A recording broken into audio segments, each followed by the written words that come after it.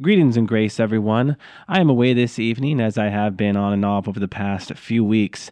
I am going to re-air a program that I aired some 4 months ago on the principles of interpreting Scripture. There was a lot of positive feedback on that one, so I thought that certainly could be one to air. If you have any questions regarding this program, or as always, any of the programs that you hear from Seeds of Truth, do not hesitate to email me at jholljmj@yahoo.com. Again, that's jholljmj@yahoo.com. And you can also contact me by way of my website. Just go to joelcraft.org and go to the contact link there, and you can send me an email that way as well. So please enjoy and have a great weekend. God bless. Let us begin in the name of the Father, and the Son, and the Holy Spirit. Amen. Our Father, who art in heaven, hallowed be thy name. Thy kingdom come, thy will be done, on earth as it is in heaven. Give us this day our daily bread, and forgive us our trespasses, as we forgive those who trespass against us. And lead us not into temptation, but deliver us from evil. Amen. In the name of the Father, and the Son, and the Holy Spirit. Amen. Well, welcome to another edition of Seeds of Truth. This is your host, Joel Holcraft, coming to you from KKXX Studios, Chico Life Radio, 104.5 FM and AM 930. It is great to have you with me this Friday evening, wherever you may be and however you may be accessing this program, whether it is on KKXX or if you're listening to me by way of podcast. I welcome you. And if you are a faithful listener out there, you know that from one Friday to the next, we take up the gospel for Sunday. Now, this particular Friday, what I thought we could do is pause and take stock in some of the core principles of how to interpret Scripture. You know, from one Friday to the next, as we break open the gospel, certainly we give a nod to certain principles so that we might gain an appreciation of what we are doing here on this Friday evening, this Friday that is tagged Scripture for Sunday. Well, because I am going to be gone next week, what I thought we could do is take up the core principles of interpreting Scripture so that we might not lose sight of the tools that God has given us so as to be better interpreters of the biblical text. So with that, I am flying solo. If you have any questions, thoughts, comments, concerns, observations, please don't hesitate to email me at jholljmj@yahoo.com, or you can get me through my website at joelholcraft.org. Just hit the contact link there, and you can email me there.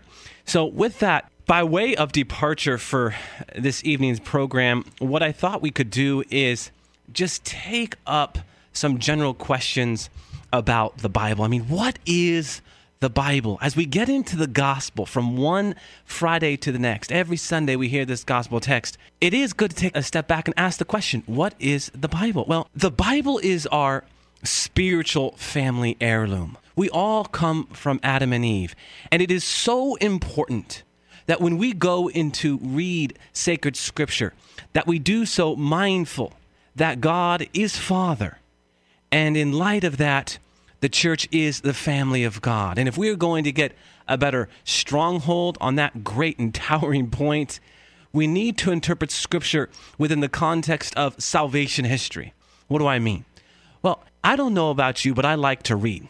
For all of you out there that like to read, I would pose to you a question. When you pick up a book and you read, do you start in chapter 48, chapter 53, chapter 60? And if you do you think you're going to get the essence of what is going on in the story, the plot, the unfolding narrative? Well, no. You and I both know that is not the case. Where do you start? You start with chapter 1. So what I pose to you this evening is that we need to do the same with sacred Scripture. Chapter 1. Well, what's chapter 1? The book of Genesis. When we start reading sacred Scripture from the book of Genesis, what we are doing is reading chapter 1 of God's unfolding drama of salvation history. When we start in chapter 47, what are we doing? We are missing the first half of the story, huh? And I say chapter 47 with intention because how many books are in the Old Testament? 46, huh? And there's 27, of course, in the New. The first New Testament book, Matthew, would be chapter 47 of the book.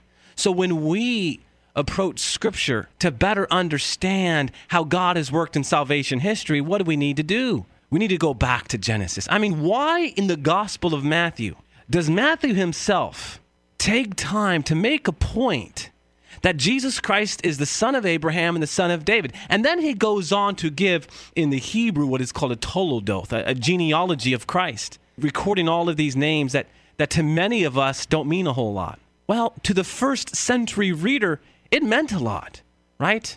Who was Jesus? Where did he come from? These are all questions that we ask about our own lives. Who are we?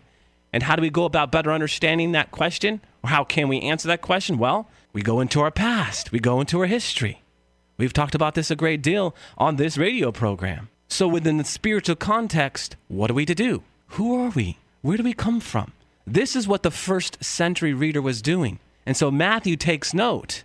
Jesus Christ is the son of Abraham, son of David. So it immediately has you going back into just not the Old Testament, but Genesis. Right? So very important that when we pick up the Bible, we are mindful of this. Now, there are certain books that kind of carry the historical narrative. Genesis, Exodus, Numbers, Joshua, Judges, 1st and 2nd Samuel, 1st and 2nd Kings, Ezra, Nehemiah, Maccabees. The two New Testament books are Luke and Acts. Luke is the one who really carries the historical narrative. So you have 14 books that carry the historical narrative. That if you were to read the book of Genesis to Acts, you have that historical narrative.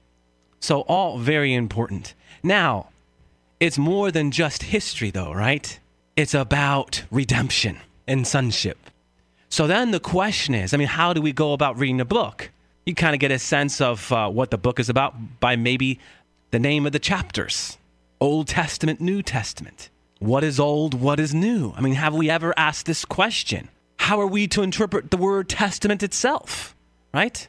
Well, how are we to interpret the word testament itself? The word testament in the Latin testamentum more or less translates this idea of covenant, the Greek diatheke that we read in Mark 14:24. This is the blood of the new covenant. Christ is saying this is the blood of the New Testament. So when we talk about Old Testament, New Testament, we can also say Old Covenant and New Covenant. What is a covenant? Well, the word covenant comes from a Latin word convenire, meaning a compact agreement or to come together. But as I have noted on many occasions, when we talk about God and the language of covenant, it is more than this is yours and this is mine. It is I am yours and you are mine, because it's not an exchange of things, but an exchange of persons. He and me, I and him. As St. John Paul II would like to say, mutual interiority, this self-gift to one another. This is what covenant love is all about. God says, I give you all of me. And this is exactly what he does on the cross and, of course, in the institution of the Eucharist. So when we talk about interpreting the Old Testament and New Testament, I think we can put this maybe in the context of Old Covenant and New Covenant. And the Old Dispensation was God's love for man. The Old Testament was about God's family bond with man. In the New Testament, in the New Covenant, it's about the grace that Christ gives us so that we might participate and share in God's very divine nature, as 2 Peter 1:4 reminds us. I love that verse. We are sharers, partakers in God's divine nature. How powerful is that? That is the quintessence of the new covenant bond. How we are called to share in God's very identity. This is the gift that we receive in baptism. So, as we talk about the Bible, once we put it within the context of our spiritual family heirloom, and we understand it as a book, like no other, of course, because it's inspired by God, we can better appreciate the importance of reading it as an inspired book, from Genesis to Revelation. All 73 books. They are very, very important. One book seen in light of the other. So, I have a few verses I wanted to get to that really highlight this language of covenant. If you're to go to Jeremiah chapter 31, verses 31 and following, what's the language? The prophet Jeremiah is talking about how at the dawn of the Messiah, there will be a new covenant, a new law, a law that will no longer be etched on stone, but be inscribed upon the heart. The only time the phrase new covenant is actually used in the Old Testament, in the Old Covenant. And it highlights the law. It highlights relationship because law equals relationship. Remember, the word law in Hebrew, yarah, is an archery term. An archery term that speaks more specifically to hitting bullseye, because when you lived according to the law of God, you were hitting bullseye. And the yarah in the Hebrew, bullseye, was the heart of God. Isn't that beautiful? When we are living according to the divine law of God, we live in the very heart of God. This is what Paul is constantly talking about in his epistles. How about Jeremiah 3, verses 16 to 17? The presence of God will no longer be in the ark of the old covenant, but in Jerusalem all nations shall gather. And what does Paul talk about as it relates to Jerusalem? Well, the church that Christ came to establish. In Ezekiel 38:12, the prophet Ezekiel talks about Jerusalem being the center of the world. Why was it the center of the world? It is because that's where you went when you entered into communion with God. Why? Because Jerusalem was the holy city where you entered into worship with God. That is the place where you worshiped. And where you worship is where you enter into communion with God. Well, the church is the place of worship.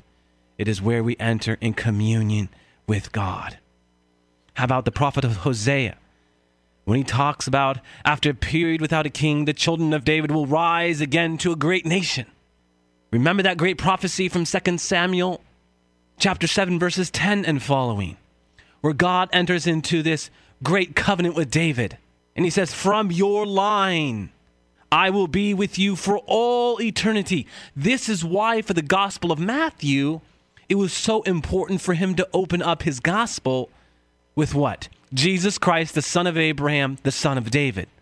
Because he knew that his audience, that Palestinian Christian Jewish audience in the first century, was steeped in the Old Testament, was steeped in an understanding of the prophet Jeremiah and the prophet Hosea. I could only imagine the first century Christian Jew reading this and their hearts leaping for joy.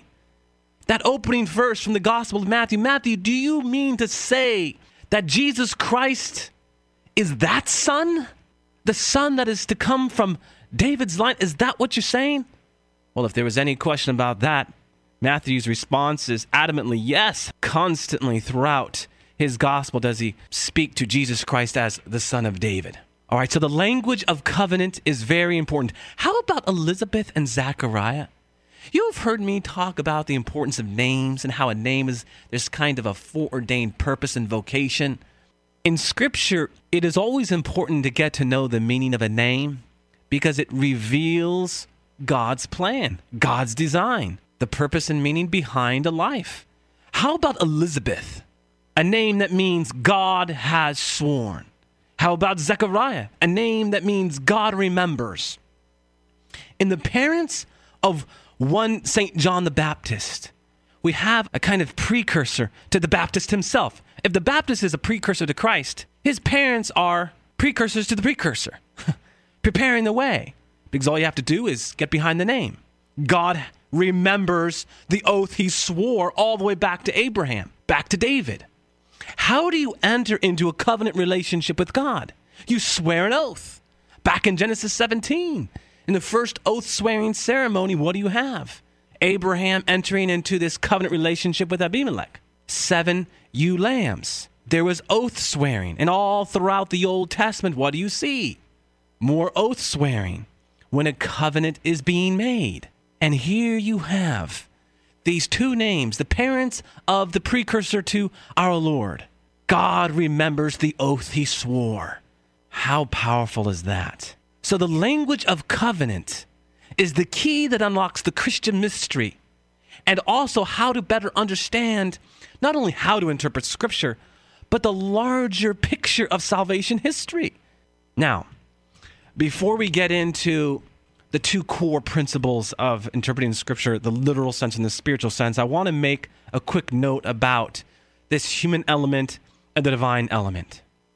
One Dr. Scott Hahn once said, and I remember when he said this in the classroom, I love this, just as Christ is fully human and divine, so Scripture is fully human and divine.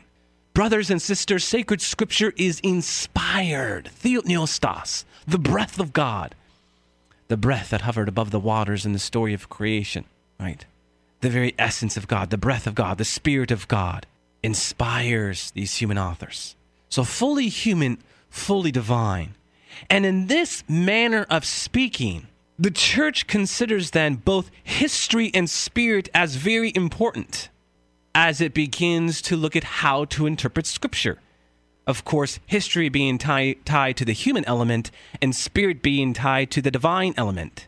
So then we are to take up the literal sense and spiritual sense. Now, when I say literal sense, for clarification, what I am not saying is that, an eye for an eye, tooth for a tooth. You take out an eye if an eye is taken out. No. The literal sense in this context of interpreting Scripture is about getting into the historical context. To some degree, what I've already talked about, huh? What is the intention of the author? What is the meaning conveyed by the word of Scripture through cultural and historical contexts?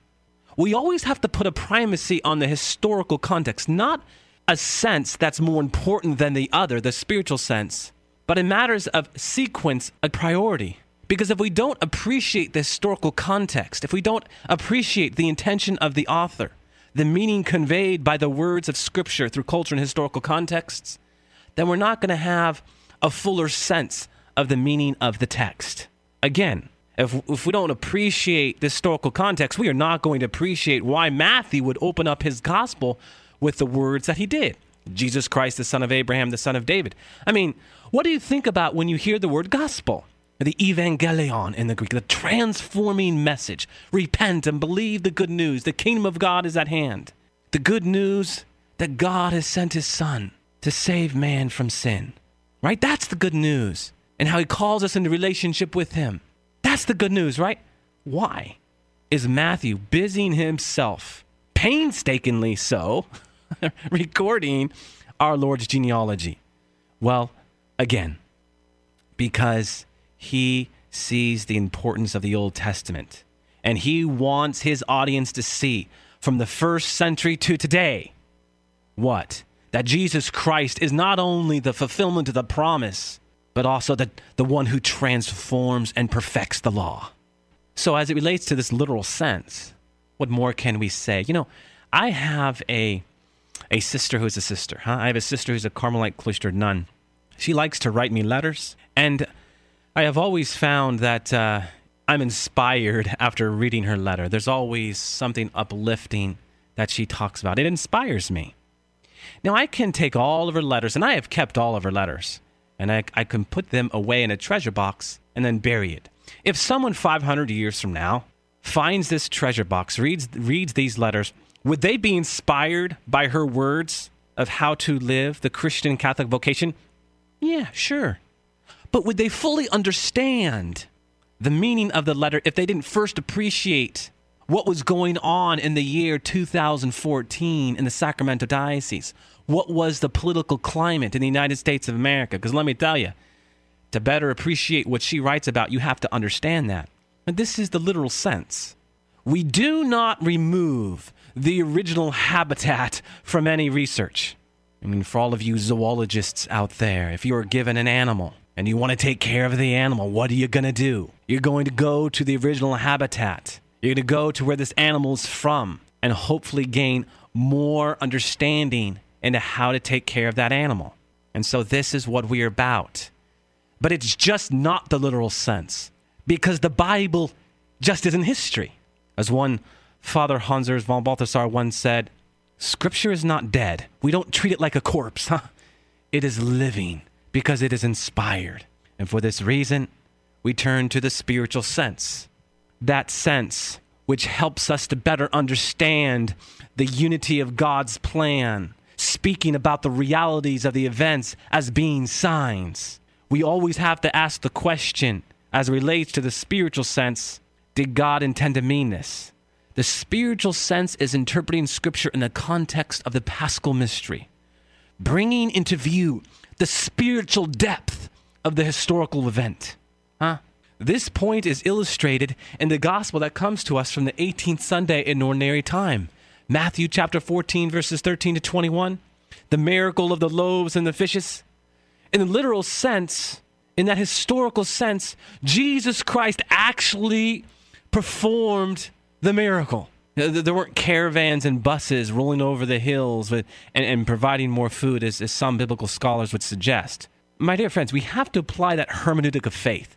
The Bible is a religious book. It's a very dangerous thing, a slippery slope, to begin to suggest that, well, the real lesson here is that many great things come from little things. Yeah, that's a spiritual point, but Christ actually performed this miracle. Christ actually rose from the dead. That's the slippery slope. Suddenly, nothing was miraculous. But as we talk about the historical event and the spiritual depth within the historical event and how it points to something greater, this event anticipates the Eucharist, a point that Matthew reinforces with his usage of the verbs he applies here: taking, blessed, broken, gave. Jesus feeds the crowd through the hands of the apostles. Spiritual depth. The disciples, intermediary role, pointing forward to their priesthood. They distribute the bread provided by Jesus in anticipation of the Eucharistic liturgy, where the priests of the new covenant give the bread of life as Holy Communion to the church. The sacramental depth behind and underneath the historical event. That being said, as it relates to the spiritual sense, now the spiritual sense is broken down into three categories. The first being allegorical. Now, for all of you English scholars and literature scholars, you know that an allegory is the description of one thing under the image of another. Now, as it relates to Scripture, what we're talking about is typology. Now, what is a type? Well, if you go to Romans 5, verses 12 to 20, Paul notes, Adam is a type of Christ. The Greek word there for type is typos, impression, pattern. I'm going to date myself here, but when I was in college, I was using a typewriter to write my papers. Why is it called a typewriter? Well, because there are these little steel letters that once they strike the canvas, they leave an impression on that canvas, a pattern on that canvas. Well, in the Old Testament, there are types of Christ. There are those figures, patriarchs and prophets alike, that leave an impression of Christ. This is why Matthew talks about Jesus being the new Moses, the new David, the new temple, the new Israel, the new Solomon, the new Jonah. He's constant in showing how all of these figures are a type of Christ. Very important to understand and appreciate that Jesus and Matthew are often alluding to the Old Testament in more subtle ways by drawing comparisons between ancient persons, places, and events, and Jesus himself. This form of Old Testament interpretation is called typology. A typological reading of the Old Testament is essentially attuned to the distinctive rhymes in salvation history, where God acts in similar, or we could say typical ways, each time he reveals himself and delivers his people. Okay, I'm reminded of one Mark Twain. History never repeats itself, but it has a rhyme scheme. Sacred Scripture has a rhyme scheme. St. Thomas Aquinas put it this way: the faith of Christ is concealed in the Old Testament, lay hidden under shadowy symbols. Scriptures are living in only as far as they point to Christ. St. Augustine says it this way: the Old Testament is hidden in the New Testament, and the New Testament reveals the Old Testament. Christ himself in John 5:39 says, you search the Scriptures because in them they bear witness to me. On the road to Emmaus, he's showing the people how he's a new Moses. What this helps us to do is to better understand how Christ is the fulfillment of the prophetic thrust of the Old Testament. As it relates to an example of typology concretely, we can always turn to Abraham and our Lord. When Abraham, the father of Isaac, calls Isaac to gather wood, put it on his back, and carried it up a mountain, Mount Moriah, so does what? God the Father call his son to take wood and carry it upon his back up a mountain. And as history tells us, because Golgotha is in the range of Mount Moriah, tradition is held that where Abraham went to sacrifice Isaac is the exact same spot where the Father called our Lord on Calvary to offer himself. And what happened there on Mount Moriah? As the Father was going to sacrifice his son as an offering, the angel of the Lord intervenes. And he says, I will provide the lamb. And so he does. 2,000 years later, his own son, the Lamb of God, who like Isaac was willing and ready. But this time, the Son did offer himself. Amen. How about the moral sense? So the moral sense is about the instruction to act with justice, wisdom, types of what we ought to do. Along with the allegorical, there are times when the New Testament text itself is a kind of moral exegesis of the Old Testament. But above all else, what we are to gather within the context of the moral sense is how the inspired Word of God inspires you and I, brothers and sisters in Christ, to live with an upright heart. And then lastly, we have the anagogical sense, a Greek word that means future. The anagogical sense is about viewing realities with eternal significance, living with the end in mind. So as we wrap up our program this evening, I want to close with a few more points as we reflect upon sacred scripture, how to read sacred scripture, how to interpret sacred scripture. This is all for naught if we are not on bended knee. We must take up the disposition of the Anawim of God, the poor in God. Literally translated, the Anawim, bent over, on bended knee. If we are going to gain access into the mysteries of God that come to us from sacred scripture, we must first call upon the Holy Spirit in light of that great gift of faith, and be mindful that it is only by calling upon the Holy Spirit that we will truly be able to understand that spiritual element of sacred scripture. So it demands that we really apply that hermeneutic of faith, that principle that is faith itself. That for everything that we have talked about up to this point, if we do not have faith, then for all intents and purposes, the Bible will just be a book. It will not be living, burning within us, as they said on the road to Emmaus. So let us call upon that great gift of faith, remembering that faith, right, coming from that Hebrew word emunah, is just not belief into the unseen, some impersonal magnetic force, but belief in the God who is love. And that love that was championed on the cross is what he gives to us in the Holy Spirit. And so it is right that we respond faithfully, firmly in his light and his truth. Because that Old Testament vision of faith, emunah, is the obedience that is faith, the obedience that springs from faith, the obedience that is one who personally adheres to the will of the Father. Let us close in prayer. In the name of the Father, and the Son, and the Holy Spirit. Amen. All glory be to the Father, and to the Son, and to the Holy Spirit, as it was in the beginning, is now, and ever shall be, world without end. Amen, and God bless you.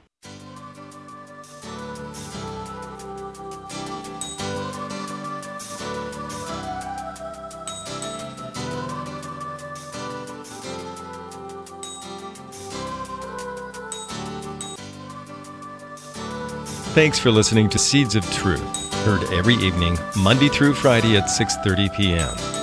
If you'd like to hear this program or find out how you can help support Seeds of Truth, the website is joeholcraft.org.